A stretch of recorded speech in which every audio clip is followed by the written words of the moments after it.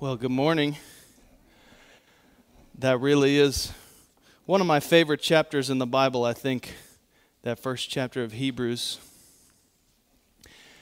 Somebody, a good friend of mine, observed that in that chapter there are 7 glories, and there are 7 glories and then 7 references, 7 crowns. And the first 7 crowns are in the first few verses, and then the 7 glories are the quotations of Old Testament passages in those remaining verses. And it all speaks to the deity of the Lord Jesus Christ, how he's better than the angels, he's better than the prophets, and then the rest of the book goes on to show how he's better. Everything about him is better than everything and everyone that preceded, and all the covenants and the administrations and everything that was before. He's better than all of that. It's a chapter worth studying, and we'll come back to that here in a little bit. But we're going to continue in our First Love series. And just by way of recap, so this is the 4th message in the series. So the first message, we had an urging to direct our hearts toward him. The second message, we had an encouragement to delight ourselves in him.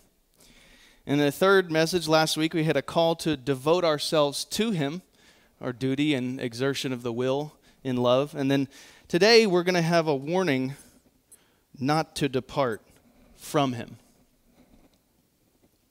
A warning not to depart from him.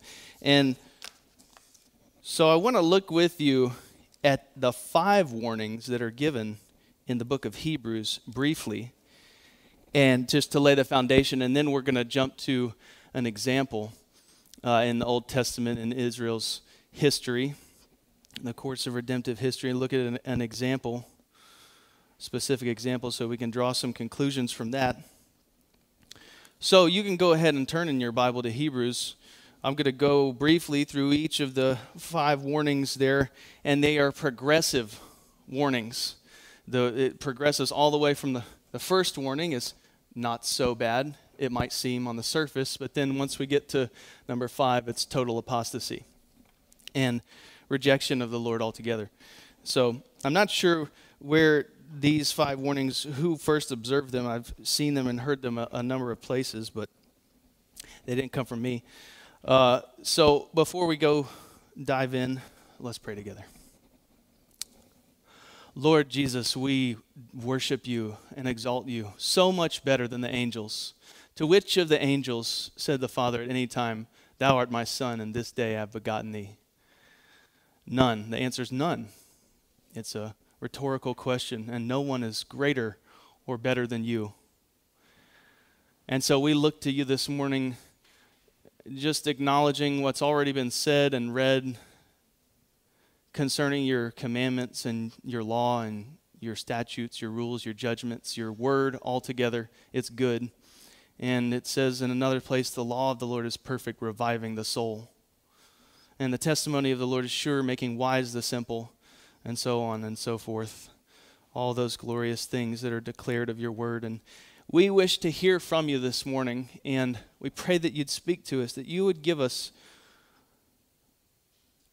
open and willing hearts, and that we would heed the warnings, the repeated warnings that are given in your word and the warning that you have for us this morning, so that we can walk worthy of our calling, so that we can be faithful unto the end, and so that we can honor you with our lives and love you truly with all the heart, soul, mind, and strength. That's what you're after, and that's what we're after. So we pray that you'd speak to us this morning, pierce our hearts and leave us shaken, and grant us repentance that leads to more abundant life and walking with you more intimately, more deeply, with a greater willingness to hear and obey your voice. In Jesus' name, amen. So the 5 warnings are warnings against neglect is the first one.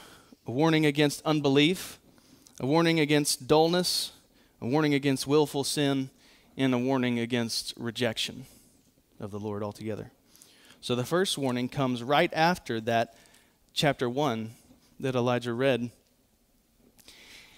And it concludes all that and says in verse 1 of chapter 2, therefore, we must pay much closer attention to what we have heard. Closer than what? Well, closer than the fathers did. It says in verse 1 that the Lord spoke to our fathers through the prophets, but they didn't listen. Like Stephen says in Acts, he says that you always grieved and rejected the Holy Spirit, and you and our fathers, you didn't listen at all. So we must pay much closer attention to what we have heard, lest we drift away from it. Or another translation says, lest we should let them slip. And what the Greek actually says is, run out as leaking vessels, lest we should let these things we've heard run out of us like leaking vessels. Why?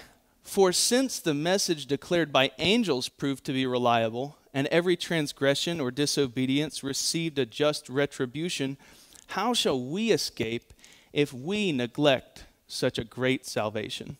And then it says it was declared first by the Lord. So if that message was weighty and necessary to be heeded and to be listened to and obeyed under the old covenant and the old administration, then how much more weighty is it for us under the new covenant if we should neglect so great a salvation? So the first warning, drifting from the word of truth, that's neglect. And that word there, that's neglect, actually means to make light of. It's used in Matthew 22, and that's how it's translated there, to make light of, to count it as somewhat of a trivial thing. So then the second warning is in Hebrews chapter 3. In verse 7 it says, and this is the warning against unbelief. So we've got neglect, and here's unbelief. It says, therefore, as the Holy Spirit says, today if you hear his voice, do not harden your hearts as in the rebellion on the day of testing in the wilderness, when your fathers put me to the test and saw my works for 40 years. Therefore I was provoked with that generation and said, they always go astray in their heart. They have not known my ways. As I swore in my wrath, they shall not enter my rest. Take care, brothers, lest there be in any of you an evil, unbelieving heart leading you to fall away from the living God. But exhort one another every day, as long as it is called today, that none of you may be hardened by the deceitfulness of sin. And it goes on further with that warning through chapter 4, verse 13. So this is the warning against doubting the word of truth, unbelief. It starts with neglect, drifting, continues and progresses into unbelief with doubting. And then in chapter 5, the third warning is discounting the word of truth. It's a dullness. In verse 11 of chapter 5, it says, about this we have much to say, and it is hard to explain since you have become dull of hearing. For though by this time you ought to be teachers, you need someone to teach you again the basic principles of the oracles of God. You need milk, not solid food. For everyone who lives on milk is unskilled in the word of righteousness, since he is a child. But solid food is for the mature, for those who have their powers of discernment trained by constant practice to distinguish good from evil. Therefore, let us leave the elementary doctrine of Christ and go on to maturity, not laying again a foundation of repentance from dead works and of faith towards God, and instruction about washings, the laying on of hands, the resurrection of the dead, and eternal judgment. And this we will do if God permits. And that continues on through verse 20, that warning. So we've got drifting from the word, neglect, doubting the word, unbelief, and discounting the word, counting it as a light thing, dullness. And then it goes on and becomes considerably more severe in chapter 10, probably one of the most severe warnings in the Bible, I would say, and one of the most difficult passages that a lot of people have wrestled with.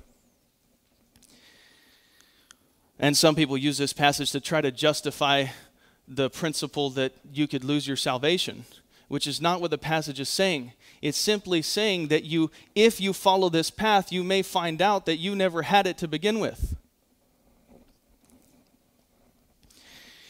So he says, because this book is written to believers. And he's saying we. The writer's saying we in the passage. So it's a warning for every one of us. All professing believers. It says, so this is the warning against despising the word of truth. It's willful sin. Sinning intentionally, deliberately, hearing God's voice and saying, no, I'm going to do this anyway.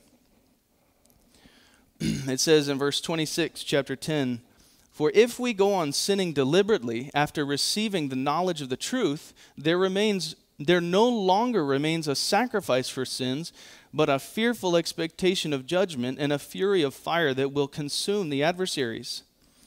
Anyone who has set aside the law of Moses dies without mercy on the evidence of 2 or 3 witnesses. How much worse punishment? So there's that comparison again, just like in the beginning in chapter 2, when it said that let us give the more earnest heed or pay much closer attention because we have something better. So it's the same thing here. The law of Moses, but now this is the new covenant. So how much worse punishment do you think will be deserved by the one who has spurned the Son of God and has profaned the blood of the covenant by which he was sanctified and has outraged the Spirit of grace? For we know him who said, vengeance is mine, I will repay. And again, the Lord will judge his people. It is a fearful thing to fall into the hands of the living God.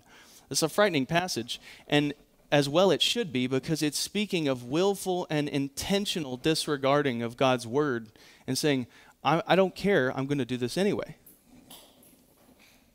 And it goes through and it describes what a person is actually doing when they do that. Trampling underfoot the Son of God, doing despite to the Spirit of grace, and counting the blood of the covenant wherewith they've been sanctified an unholy thing. So it goes neglect, unbelief, dullness, willful sin, despising the word. And the last step is discarding the word of truth altogether. Rejection, total rejection, outright rejection, apostasy. That's given in Hebrews 12. And we're going to come across a familiar character here in Esau. We talked about this some weeks ago when we discussed him despising the birthright and then losing the blessing because he said, well, I don't need that silly birthright. And he rejected it altogether. And then later he realized what he had done, but it was too late. He's given as the example here. It says in chapter 12, verse 14, strive for peace with everyone and for holiness, without which no one will see the Lord. See to it that no one fails to obtain the grace of God, that no root of bitterness springs up and causes trouble, and by it many become defiled. That no one is sexually immoral or unholy like Esau, who sold his birthright for a single meal. For you know that afterwards, when he desired to inherit the blessing, he was rejected, for he found no chance to repent, though he sought it with tears. And here's another comparison again. It's the comparison between the old Mount Sinai and the new Mount Zion. For if you have not come to what may be touched, a blazing fire and darkness and gloom and tempest and the sound of a trumpet and a voice whose words made the hearers beg that no further messages be spoken to them. This is describing Mount Sinai. For they could not endure the order that was given. And this is the order. If even a beast touches the mountain, it shall be stoned. Indeed, so terrifying was the sight that Moses said, I tremble with fear. But you have come to Mount Zion, and to the city of the living God, the heavenly Jerusalem, and to innumerable angels in festal gathering, and to the assembly of the firstborn, who are enrolled in heaven, and to God, the judge of all, and to the spirits of the righteous made perfect, and to Jesus, the mediator of a new covenant, and to the sprinkled blood that speaks a better word than the blood of Abel. See to it that you do not refuse him who is speaking. For if they did not escape when they refused him who warned them on earth, much less will we escape if we reject him who warns from heaven. So that's the last step. That's the last step. It starts out small, trivial, and seemingly insignificant with just a little bit of neglect here and there, a little bit of accounting it as a light thing, the Lord's word, his commandments, what he said, his law, his requirements of us. We just I don't have time for that, or we excuse it or make some justification for some sin that we permit. But we have to look and see what the end of that trajectory is, the end of that road. And that's what this progression of these 5 warnings gives us. That the end of the road for neglecting the Lord, eventually, step by step by step, if you continue all the way down that path, then it leads to an outright rejection.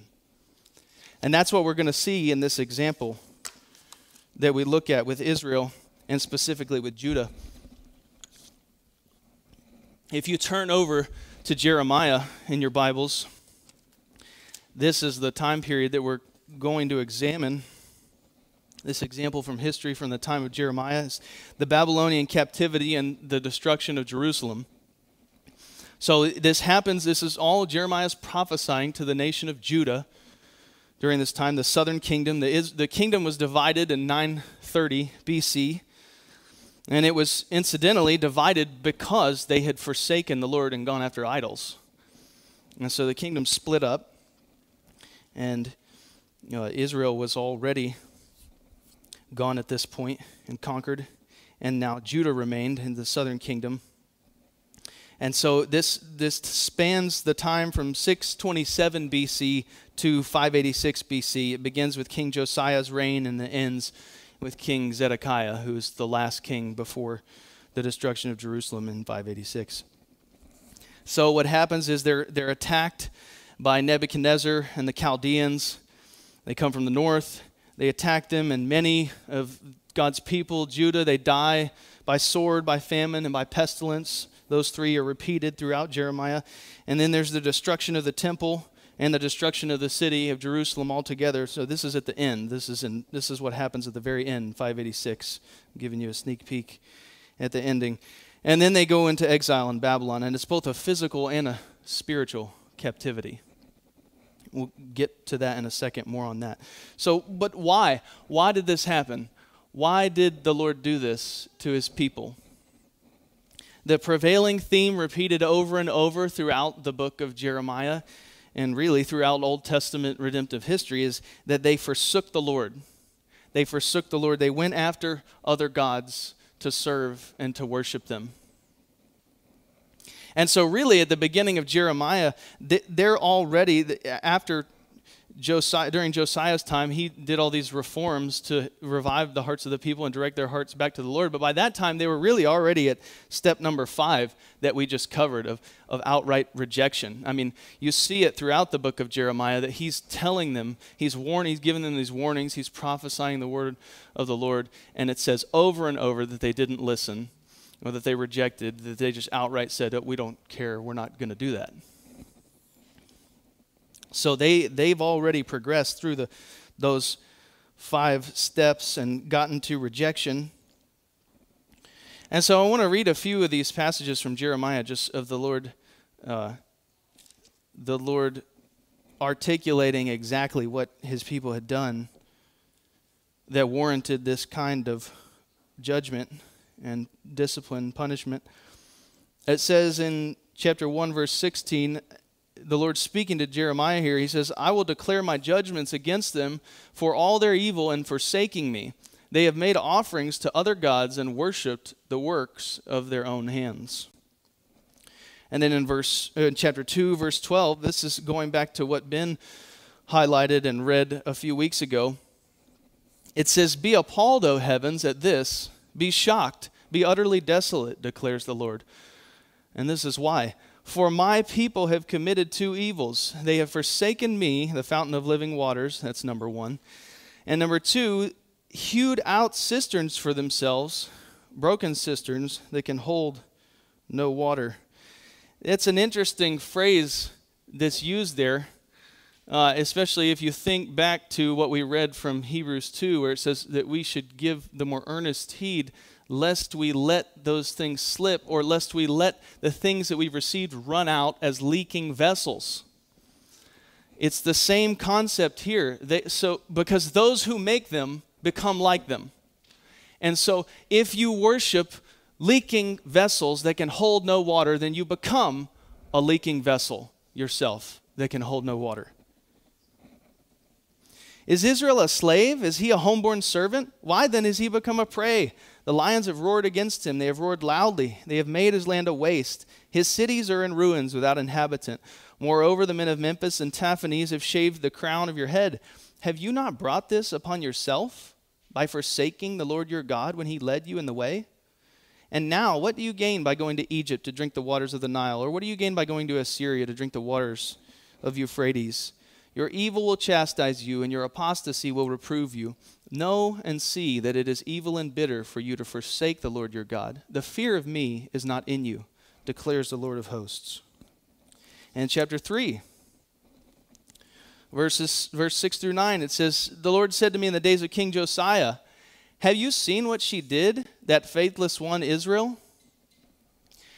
This is pretty severe here. How she went up on every high hill and under every green tree, and there played the whore. And I thought, after she has done all this, she will return to me. But she did not return, and her treacherous sister Judah saw it.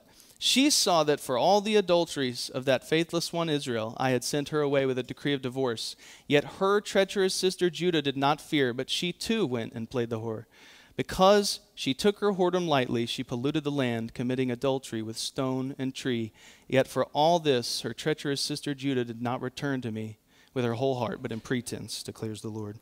Chapter 5, verse 1 through 3. Run to and fro through the streets of Jerusalem. Look and take note. Search her squares to see if you can find a man, one who does justice and seeks truth, that I may pardon her. Though they say, as the Lord lives, yet they swear falsely. O Lord, do not your eyes look for truth? You have struck them down, but they felt no anguish. You have consumed them, but they refused to take correction. They have made their faces harder than rock. They have refused to repent. Chapter 6, verse 16. Thus says the Lord, stand by the roads and look and ask for the ancient paths. Where is the good way? Walk in it and find rest for your souls. But they said, we will not walk in it. I set a watchman over you, saying, pay attention to the sound of the trumpet. But they said, we will not pay attention. Therefore hear, O nations, and know, O congregation, what will happen to them. Hear, O earth, behold, I am bringing disaster upon this people, the fruit of their devices, because they have not paid attention to my words. And as for my law, they have rejected it.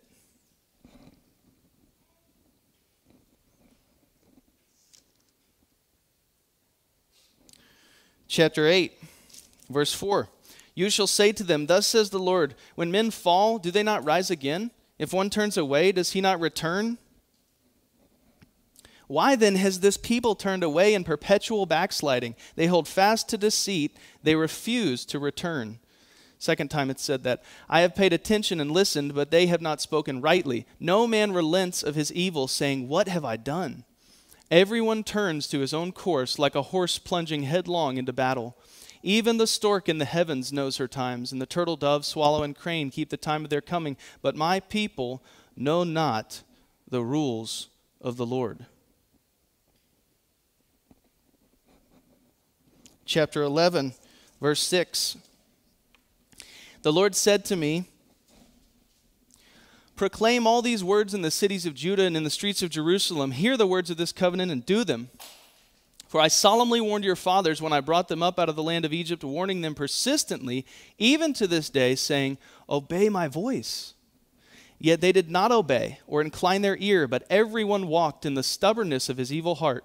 Therefore I brought upon them all the words of this covenant which I commanded them to do, but they did not. Again, the Lord said to me, a conspiracy exists among the men of Judah and the inhabitants of Jerusalem. They have turned back to the iniquity of their forefathers who refused to hear my words.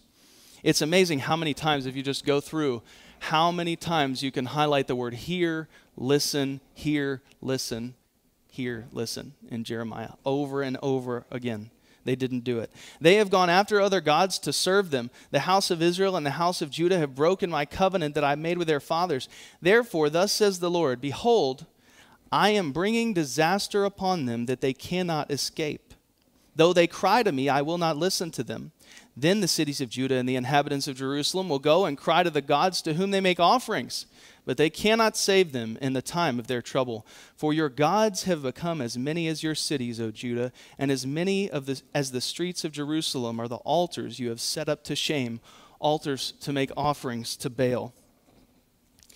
Chapter 15. Verse 1, then the Lord said to me, though Moses and Samuel stood before me, yet my heart would not turn towards this people. Send them out of my sight and let them go. And when they ask you, where shall we go? You shall say to them, thus says the Lord, those who are for pestilence to pestilence, those who are for the sword to the sword, and those who are for famine to famine, and those who are for captivity to captivity. I will appoint over them 4 kinds of destroyers, declares the Lord, the sword to kill, the dogs to tear, and the birds of the air, and the beasts of the earth to devour and destroy. And I will make them a horror to all the kingdoms of the earth because of what Manasseh, the son of Hezekiah, king of Judah, did in Jerusalem. He did what was evil in the sight of the Lord, and he set up altars and idols and made the people to go astray. Who will have pity on you, O Jerusalem, or who will grieve for you? Who will turn aside to ask about your welfare? You have rejected me. There's that word again, rejected. You have rejected me, declares the Lord. You keep going backwards. So I have stretched out my hand against you and destroyed you. I am weary of relenting. I have winnowed them with a winnowing fork in the gates of the land. I have bereaved them. I have destroyed my people. They did not turn from their ways. I've made their widows more in number than the sand of the seas. I've brought against the mothers of young men a destroyer at noonday. I've made anguish and terror fall upon them suddenly. She who bore 7 has grown feeble. She has fainted away. Her sun went down while it was yet day. She has been shamed and disgraced, and the rest of them I will give to the sword before their enemies, declares the Lord. And the last one I'm going to cover is chapter 16, verse 10. It says, and when you tell this people all these words, he's speaking, the Lord speaking to Jeremiah here, and they say to you, why has the Lord pronounced all this great evil against us? What is our iniquity? What is the sin that we have committed against the Lord our God? You see, that's what a dull and a cold heart says. What did I do wrong? But they knew. But they suppress the truth in unrighteousness. He says, this is what you shall say to them. Because your fathers have forsaken me, declares the Lord, and have gone after other gods, and have served and worshipped them, and have forsaken me, and have not kept my law, and because you have done worse than your fathers, for behold, every one of you follows his stubborn evil will, refusing to listen to me. Therefore I will hurl you out of this land into another, that neither you nor your fathers have known, and there you shall serve other gods day and night. For I will show you no favor. So that's the physical and the spiritual captivity. He says, you're going to go because you wanted to worship other gods. Go. You will go worship other gods. You're going into exile, into the land of Babylon. And not only are you going to exile in there with your body, you're going to exile in there in your heart. And you're going to worship other gods there. I'm going to give you over to it. So there are three stages of this exile.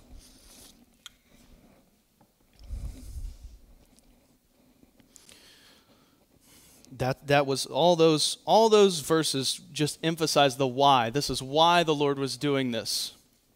Because his people had committed these sins and forsaking them, and this is what eventually he was going to do to them, was send them into exile. But there are 3 stages of that, because the Lord executes his judgment or his discipline or his correction. He always does it in stages, and he gives multiple chances for repentance, and he's merciful like that. Repeated opportunities to repent, he gives them. So the first invasion was in 605 BC, his invasion of Judah. It was the first year of Nebuchadnezzar's reign. And this was when Daniel and his friends were taken to Babylon. If you go and correlate this with Daniel chapter 1, that's when this was happening, 605 BC, the first invasion of Judah. And Zephaniah, Habakkuk, and Nahum were also prophesying during this time. By 605 BC, Jeremiah had been prophesying for 23 years, calling the people to repentance. And so thus we have the Lord's repeated refrain, though I persistently sent to them all my servants, the prophets, It says that over and over in Jeremiah and elsewhere in the scripture. Though I persistently sent to them and spoke to them through my servants the prophets. That's what it said in Hebrews 1 that we read. He spoke in times past to our fathers through the prophets over and over and over. That's what Stephen says before they kill him. But they wouldn't listen.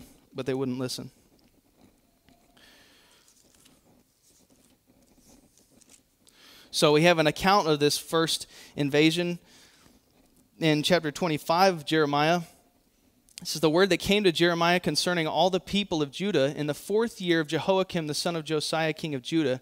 That was the 1st year of Nebuchadnezzar, king of Babylon, which Jeremiah the prophet spoke to all the people of Judah and all the inhabitants of Jerusalem. For 23 years, from the 13th year of Josiah, the son of Amon, king of Judah, to this day, the word of the Lord has come to me, and I have spoken persistently to you, but you have not listened. You have neither listened nor inclined your ears to hear, although the Lord persistently sent to you all his servants the prophets, saying, Turn now, every one of you, from his evil way and evil deeds, and dwell upon the land that the Lord has given to you and your fathers from of old and forever. Do not go after other gods to serve and worship them, or provoke me to anger with the works of your hands. Then I will do you no harm. Yet you have not listened to me, declares the Lord, that you might provoke me to anger with the work of your hands to your own harm. Therefore, thus says the Lord of hosts, because you have not obeyed my words, behold, I will send for all the tribes of the north, declares the Lord, and for Nebuchadnezzar the king of Babylon, my servant. And I will bring them against this land and its inhabitants, and against all the surrounding nations. I will devote them to destruction and make them a horror, a hissing, and an everlasting desolation. Moreover, I will banish from them the voice of mirth and the voice of gladness, the voice of the bridegroom and the voice of the bride, the grinding of the millstones and the light of the lamp. This whole land shall become a ruin and a waste, and these nations shall serve the king of Babylon 70 years. So we have that again. I've spoken persistently to you, persistently, over and over through my servants the prophets, but you haven't listened. And then an interesting add-on given at the end of verse 7 is that he says that they did these things to provoke him to anger, but they did it to their own harm. It's the self-destructiveness of sin that's so foolish that we don't see and it doesn't feel like in the moment. But sin is self-destructive like that. Every time that we don't listen to the Lord, that we transgress his commands and his law, we sin against ourselves, and it harms us. Destroys us. So it's a twofold thing. There's discipline from the Lord where he lets things happen, but then there are natural consequences too. Because it's going against the grain of the way that the Lord designed the world. So, and then those 70 years of captivity are prophesied there at that first invasion. And the 70 years would begin at the end of the third invasion. So that's the first one, 605 BC. Then the second one, so keep in mind that all throughout this time, Jeremiah and all these other prophets, they're continuing to tell the people, this is what you've done, repent and turn to the Lord. And then they're seeing the effects of what has happened because they haven't turned to the Lord. They rejected the Lord. They've forsaken the Lord. So they've got a message that they're hearing, and then they've got physical things that they're seeing. So in 597, the second invasion, King Jehoiakim, he rebels against Nebuchadnezzar, and Nebuchadnezzar and his army besiege Jerusalem. Now this is when Ezekiel and the 10,000 captives and are taken. And it's really interesting if you look at a timeline and see how all these different books of the Bible and these events that are given come together in the timeline. It's really awesome to just look at and to see that the whole history of it, how each piece fits together. It's a bit difficult to see if you just read it straight through, but if you look at a timeline and then you grab a piece here, then you see how it all fits together. And so 597, that's when Ezekiel was taken and the 10,000 captives, and really everyone who was important, anyone who was anybody, all the nobles and all the middle class people, they're all taken. And then they take treasures and vessels from the Lord's house. Only the poorest people of the land are left. Jehoiachin, which is Jehoiakim's son, he's king for 3 months. During that time, he's taken to Babylon. Then finally Zedekiah is made king, who's Jehoiakim's uncle, and he's king for 11 years until the third invasion. And that's the last one, the third invasion in 586 BC. Now, at this point, Jeremiah has been prophesying for 41 years. 41 years, and all these things happened to him during that time. He's persecuted, he's put in prison, he's beaten, all these things, in addition to what he's saying being completely rejected. So all that happens. And then, so what happens is Nebuchadnezzar comes and he slaughters Zedekiah's sons, but right in front of his eyes, and then he blinds him. He puts out his eyes, takes him to Babylon. And Jeremiah actually warned Zedekiah that this very thing was going to happen. If you don't surrender to Nebuchadnezzar, then you're going to die. If you surrender, then you'll have your life as a prize for war. If you don't surrender, then you're going to die. And he completely ignores him, and that's what happens. So he gets taken away to Babylon. And so they broke down the temple, took all the remaining valuables. They broke down the city wall, which later Ezra and Nehemiah come to rebuild. You can read about that in those books. And then they burned the city with fire. They burned the temple, the king's house, all the people's houses, and they left only the poorest of the poor in the land to be vine dressers and plowmen. And Jeremiah remains there as well. And so that brings us to, all that was just to get us to Jeremiah 44, which is what I want to emphasize. So after that, 586, and that final exile, and there's still these poorest of the poor there, the remaining people. And they're afraid of the Chaldeans, so they're intending to go to Egypt. They think that that's never a good idea. They never find refuge in Egypt. It's a theme throughout. It's not good to go to Egypt. You don't go back to Egypt, back to slavery. So, but they intend to do that, and then Jeremiah warns them against that. The word of the Lord comes to Jeremiah, and he says, all who intend to go to Egypt, if you set your face to go to Egypt, you will die by sword, by famine, and by pestilence. So they were going because they feared the sword, famine, and pestilence. And Jeremiah said, if you go, then exactly what you fear is going to come upon you because you're not obeying the voice of the Lord and you're not trusting in the Lord. And they go anyway. Imagine that. They take Jeremiah with them. And so here's what happened. That brings us to the beginning of chapter 44. So all these people have gone to Egypt. They're there in Egypt. And it says in chapter 44, verse 1, the word that came to Jeremiah concerning all the Judeans who lived in the land of Egypt, at Migdol, at Taphnes, at Memphis, and in the land of Pathros. Thus says the Lord of hosts, the God of Israel, you have seen all the disaster that I brought upon Jerusalem and upon all the cities of Judah. Behold, this day they are a desolation, and no one dwells in them. Because of all the evil that they committed, provoking me to anger, in that they went to make offerings and serve other gods that they knew not, neither they, nor you, nor your fathers. Yet, here it is again, I persistently sent to you all my servants the prophets, saying, oh, do not do this abomination that I hate. It's the warning and a plea at the same time. Jeremiah was the weeping prophet. Tears over this. He's pleading with them, don't do this thing that I hate, please. It's for your own destruction. Angers me, and it's for your own destruction. But they did not listen or incline their ear to turn from their evil and make no offerings to other gods. Therefore, my wrath and my anger were poured out and kindled in the cities of Judah and in the streets of Jerusalem. And they became a waste and a desolation as at this day. And now, thus says the Lord of hosts, the God of Israel, why do you commit this great evil against yourselves to cut off from you man and woman, infant and child from the midst of Judah, leaving you no remnant? Why do you provoke me to anger with the works of your hands, making offerings to other gods in the land of Egypt, where you've come to live, so that you may be cut off and become a curse and a taunt among all the nations of the earth? Have you forgotten the evil of your fathers, the evil of the kings of Judah, the evil of their wives, your own evil, and the evil of your wives, which they committed in the land of Judah and in the streets of Jerusalem? So he's reminding them. He's reminding them all the evil that they committed, even when they were in the land, even before they were exiled, before all this destruction and all this disaster happened. The evil they committed, and then they kept committing it, and then the disaster and the destruction came. And then he says, they have not humbled themselves even to this day, nor have they feared, nor walked in my law and my statutes that I set before you and before your fathers.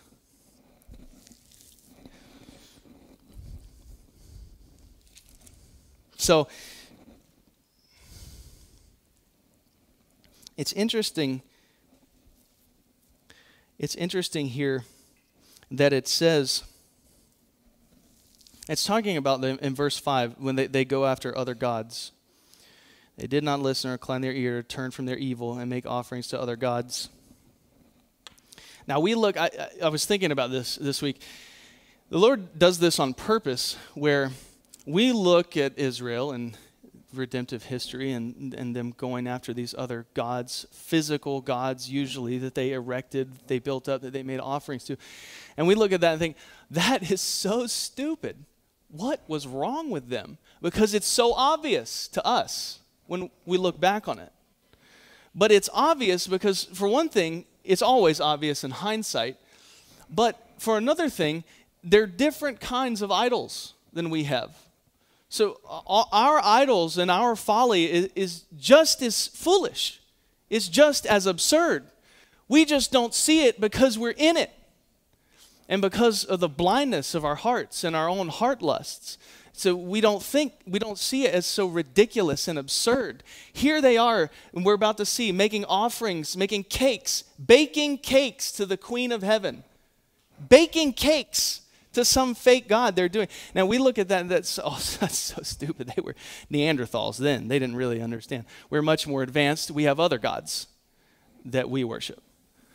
But it's the same thing. It's the same thing. And the Lord intends for us to see the stupidity and the foolishness and the absurdity of their worship of these other gods so that we can recognize that our worship of our other gods is equally foolish and stupid, even if we can't feel it or see it because we're in it. We can believe it, and we can turn from it. And then the other thing is there's that phrase again in verse 7 I wanted to point out. Why do you commit this great evil against yourselves? Self-destructive. So just by way of review here, okay, there have been multiple warnings by multiple prophets over the course of 60 plus years. 3 separate sieges of the land, multiple kings deposed or killed. The temple's been destroyed, all the treasures taken away. It's been burned. The houses, all the houses of the city and the king's house have been burned. The city was destroyed. The wall was broken down. It's complete, like it says. It says that he's, in multiple places, that he's made it a byword, that he's made it a scourge, that he's made it this thing to be hissed at. That's how terrible that it's been up to this point. And after all that, there's the death of many people by sword, by famine, by pestilence. Almost everyone in Judah has been carried away to Babylon. After all that, what is the response of these people who remain? This is the response.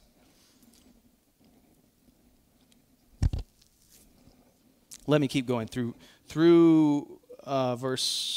beginning in verse 11. Therefore, thus says the Lord of hosts, the God of Israel, behold, I will set my face against you for harm, to cut off all Judah. I will take the remnant of Judah who have set their faces to come to the land of Egypt to live, and they shall all be consumed. In the land of Egypt they shall fall by the sword, and by famine they shall be consumed. From the least to the greatest they shall die by the sword and by famine, and they shall become an oath, a horror, a curse, and a taunt.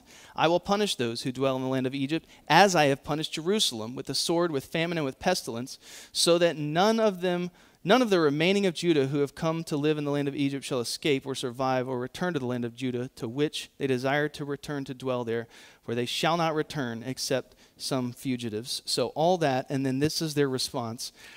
Then all the men who knew that their wives had made offerings to other gods, and all the women who stood by a great assembly, all the people who lived in Pathros in the land of Egypt, answered Jeremiah. It makes me tremble. It should make you tremble, the answer that they give here. As for the word that you have spoken to us in the name of the Lord, we will not listen to you. Just brazen, absolutely brazen rejection. We don't care what he has to say. But we will do everything that we have vowed. make offerings to the Queen of Heaven and pour out drink offerings to her, as we did, both we and our fathers, our kings and our officials, in the cities of Judah and in the streets of Jerusalem. For then we had plenty of food and prospered and saw no disaster. But since we left off making offerings to the Queen of Heaven and pouring out drink offerings to her, we've lacked everything, and we've been consumed by the sword and by famine. Stupidity of their sin. They don't even see the consequence connected to their own sin. They think, well, this is because we haven't been offering to the right God. And the women said, when we made offerings to the Queen of Heaven and poured out drink offerings to her, was it without our husband's approval that we made cakes for her, bearing her image, and poured out drink offerings to her? Then Jeremiah said to all the people, men and women, all the people who had given him this answer, as for the offerings that you offered in the cities of Judah and in the streets of Jerusalem, you and your fathers, your kings and your officials, and the people of the land, did not the Lord remember them? Did it not come into his mind? The Lord could no longer bear your evil deeds and the abominations that you committed. Therefore, this is why your land has become a desolation and a waste and a curse without inhabitant, as it is this day. It's because you made offerings and because you sinned against the Lord. You did not obey the voice of the Lord or walk in his law and in his statutes and in his testimonies, that this disaster has happened to you, as at this day. That's why. That's why. Not because you weren't offering cakes to the Queen of Heaven rightly. And then he concludes with this. Jeremiah said to all the people and all the women, hear the word of the Lord. This is the most terrifying part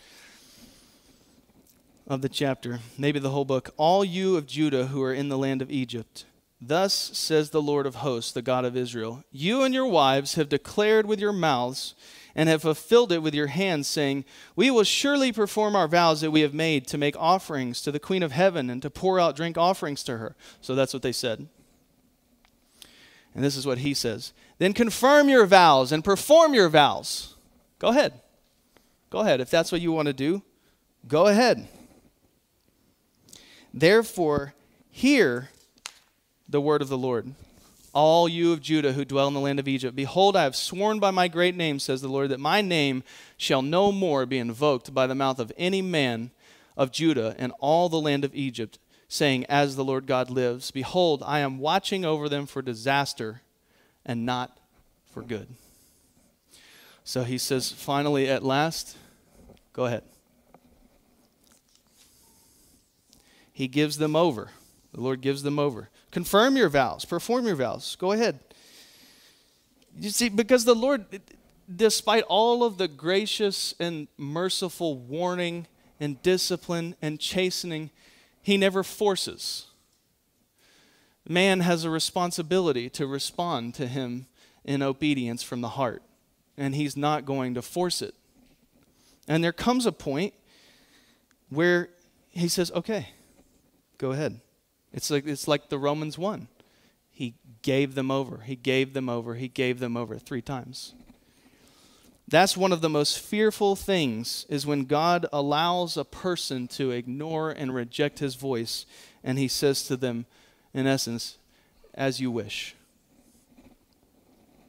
So they rejected the word of the Lord to their own hurt, and it's always to our own hurt. And I want to look at this principle explained. That was the illustration. We're going to look at the explanation in Proverbs chapter 1. It says in verse 20, wisdom cries aloud in the street. In the markets she raises her voice. At the head of the noisy street she cries out. At the entrance of the city gates she speaks. This is what she says. How long, O simple ones, will you love being simple? How long will scoffers delight in their scoffing and fools hate knowledge? If you turn at my reproof, behold, I will pour out my spirit to you. I will make my words known to you. This is wisdom speaking, personified. Because I have called and you refuse to listen, there it is again, refuse to listen. Have stretched out my hand and no one has heeded, because you have ignored all my counsel and would have none of my reproof. I also will laugh at your calamity. I will mock when terror strikes you. When terror strikes you like a storm and your calamity comes like a whirlwind, when distress and anguish come upon you, then they will call upon me, but I will not answer. Then they will seek me diligently, but will not find me, because they hated knowledge and did not choose the fear of the Lord, would have none of my counsel, and despised all my reproof. Therefore, they shall eat the fruit of their way, and have their fill of their own devices. For the simple are killed by their turning away. It's the self-destruction. And the complacency of fools destroys them. But whoever listens to me will dwell secure and will be at ease without dread of disaster. Well, that's wisdom talking. And she speaks again in Proverbs chapter 8. In verse 32, it says, Now, sons, listen to me. Blessed are those who keep my ways. Hear instruction and be wise, and do not neglect it. Blessed is the one who listens to me, watching daily at my gates, waiting beside my doors. For whoever finds me finds life and obtains favor from the Lord. But he who fails to find me injures himself. All who hate me love death. Nobody would really say, I love death. But effectively, that's what every one of us says whenever we reject the voice of the Lord, whenever we reject wisdom. We really do behave as someone who loves death, because that's the ultimate outcome. So, wisdom, just like we see throughout Jeremiah, wisdom's not forceful, but will give the person over to their folly. It's the same principle. So that's a biblical example of that progression. What happens when you begin to neglect and eventually you get all the way to rejection. That's what the people did during that time. Tragic. It's tragic. And really, we see so much of this in our modern day here in America, in the world. We see that so much. Sometimes you just look around and you see things going on and you're like, how can people think that? How is that? I understand that people are, we look around and we say, I get that people are lost and they can't see, but some things are so contrary to nature, so contrary to reason, so contrary to sense that you just say, how can that be? One day you can be a man and then tomorrow you can be a woman. And a man can breastfeed and have children and all this sort of just confusion, utter confusion, and just hysteria, COVID hysteria, all this kind of stuff. You just look around and it doesn't make sense and you wonder, how is this possible? How is this happening? Because it's the same thing. It's wisdom laughing and saying, if you want to reject me, as you wish. And the Lord's given us over. It's the only explanation for it. It's the only, you turn on the news, you just see something, you're like, what? You can't reason with someone who has a reprobate mind because they've been given over by the Lord to not be able to think clearly.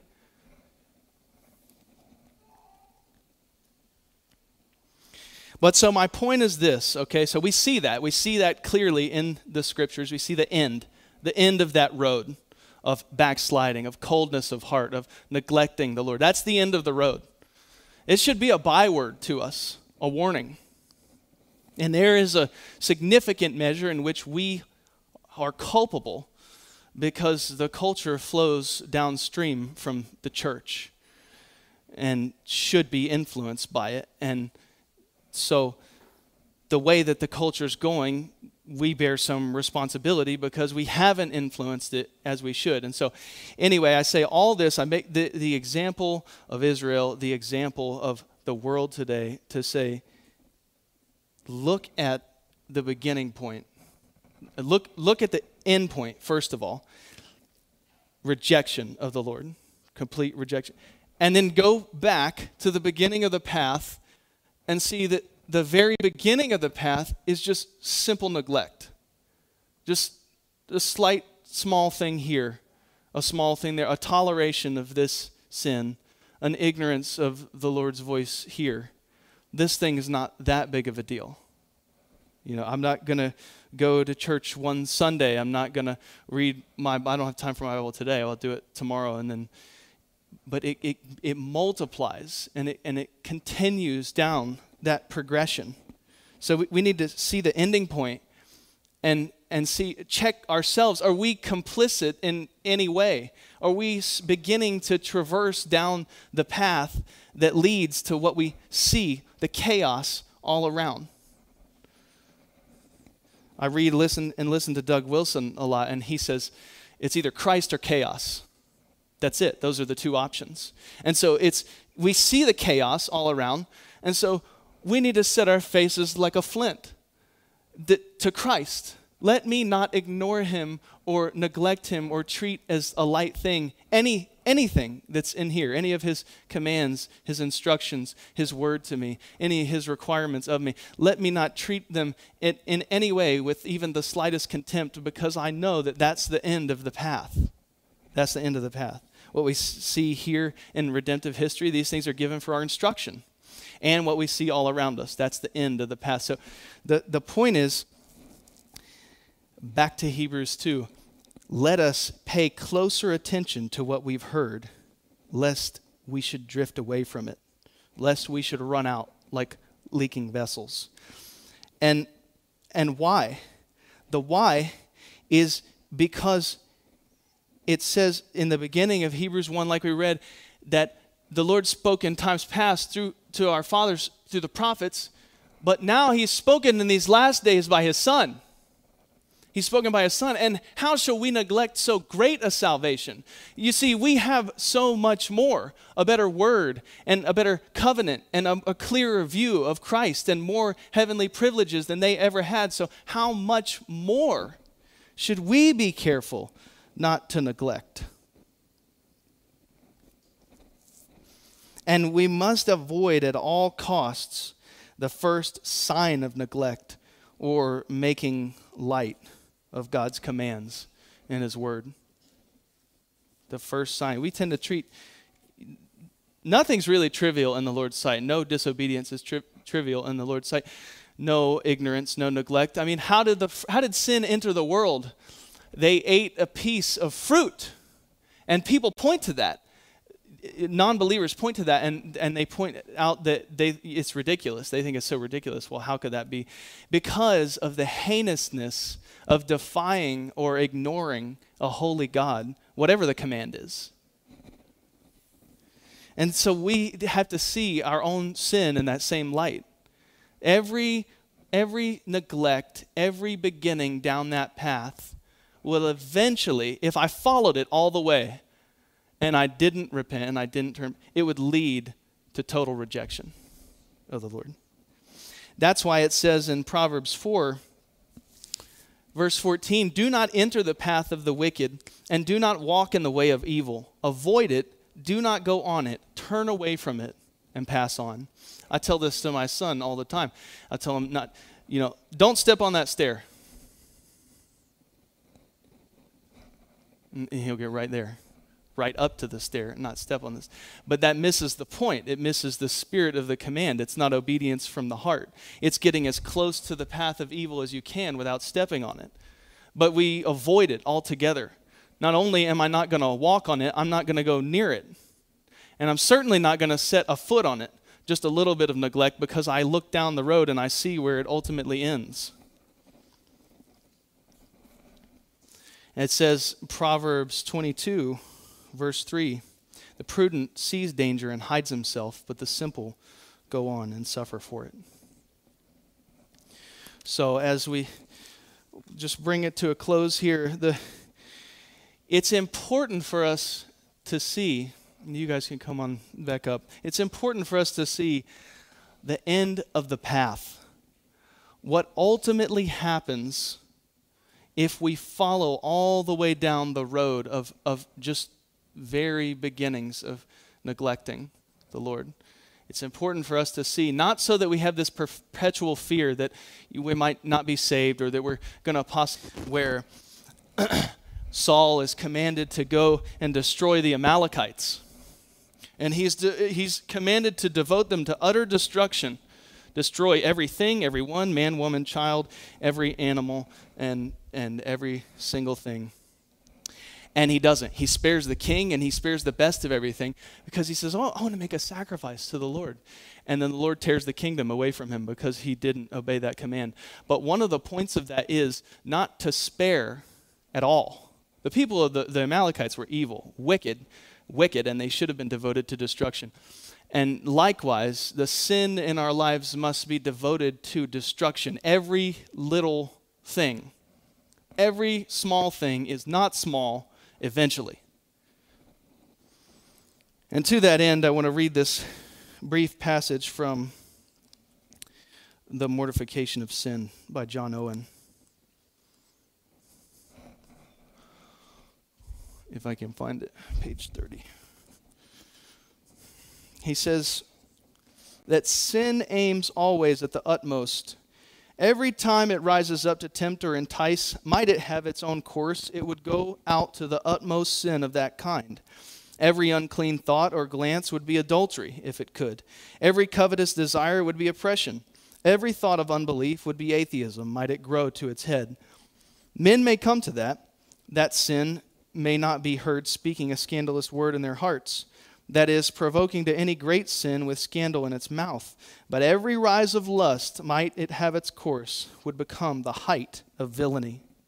It is like the grave that is never satisfied, and herein lies no small share of the deceitfulness of sin, by which it prevails to the hardening of men, and so to their ruin. He references Hebrews chapter 3. It is modest, as it were, in its first motions and proposals, but having once got footing in the heart by them, it constantly makes good its ground, and presseth on to some further degrees in the same kind. This new acting and pressing forward makes the soul take little notice of what an entrance is already made to a falling off of God. It thinks all is indifferent well, if there be no further progress. And so far as the soul is made insensible to any sin, that is, as to such a sin as the gospel requires, so far it is hardened. But sin is still pressing forward, and that because it has no bounds but utter relinquishment of God and opposition to him. That it proceeds towards its height by degrees, making good the ground it has got by hardness, is not from its nature, but from its deceitfulness. Now nothing can prevent this but mortification, putting it to death. That withers the root and strikes at the head of sin every hour, so that it is crossed in whatever it aims at. There is not the best saint in the world, but if he should give over this duty, would fall into as many cursed sins as ever any did of his kind. Father, we praise you and we worship you for the grace that you've shown to us in Christ Jesus in keeping us from being the worst of the worst, because every one of us would be if it wasn't for your restraining grace and for you taking us and washing us in the blood of Christ and putting your law in our hearts and writing it on our minds and causing us to walk in your rules and your statutes and your judgments and strengthening us, filling us with your Spirit. We would all be the worst of villains, as the author says. And we want to take this word. It's a trembling and a fearful thought to fall into the hands of the living God and to see examples of those who are all around us and those who have in history.